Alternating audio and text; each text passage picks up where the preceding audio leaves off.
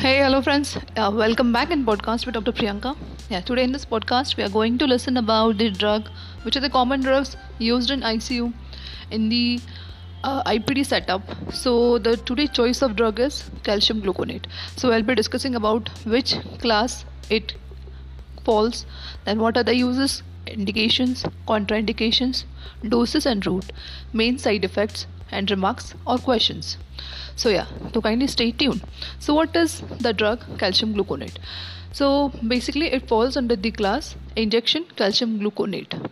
So which contains 9% calcium and 1 ml equals to 1 milliequimol of calcium and 1 ml equals to also like 9.3 milligrams of elemental calcium.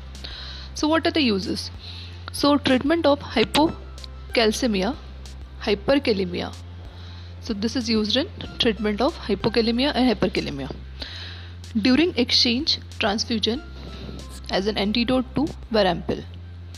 And contraindications mostly are ventricular fibrillation. So when there is patient showing the complaints of ventricular fibrillation, for that guys you can go for the ECG, and in the ECG you will find the ventricular fibrillation rhythm, and it can be seen by continuously monitoring the patient heart rate, and in such cases calcium gluconate is contraindicated. Also, what are the dose and route? For hypocalcemia seizures, 2 ml per kg intravenously over 5 to 10 minutes, followed by intravenous infusion 80 mg per kg per day for 2 days.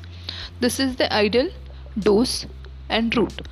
Also, oral calcium gluconate can be started on day 2. Remember. Then, what are the main side effects? So, systemic side effects are extravasations may cause tissue necrosis, bradycardia, and hypotension. And fast administration may cause cardiac arrhythmia, hence given under cardiac monitoring. So, what are the remarks or questions? Calcium may precipitate when used with bicarbonate. So, do not administer together.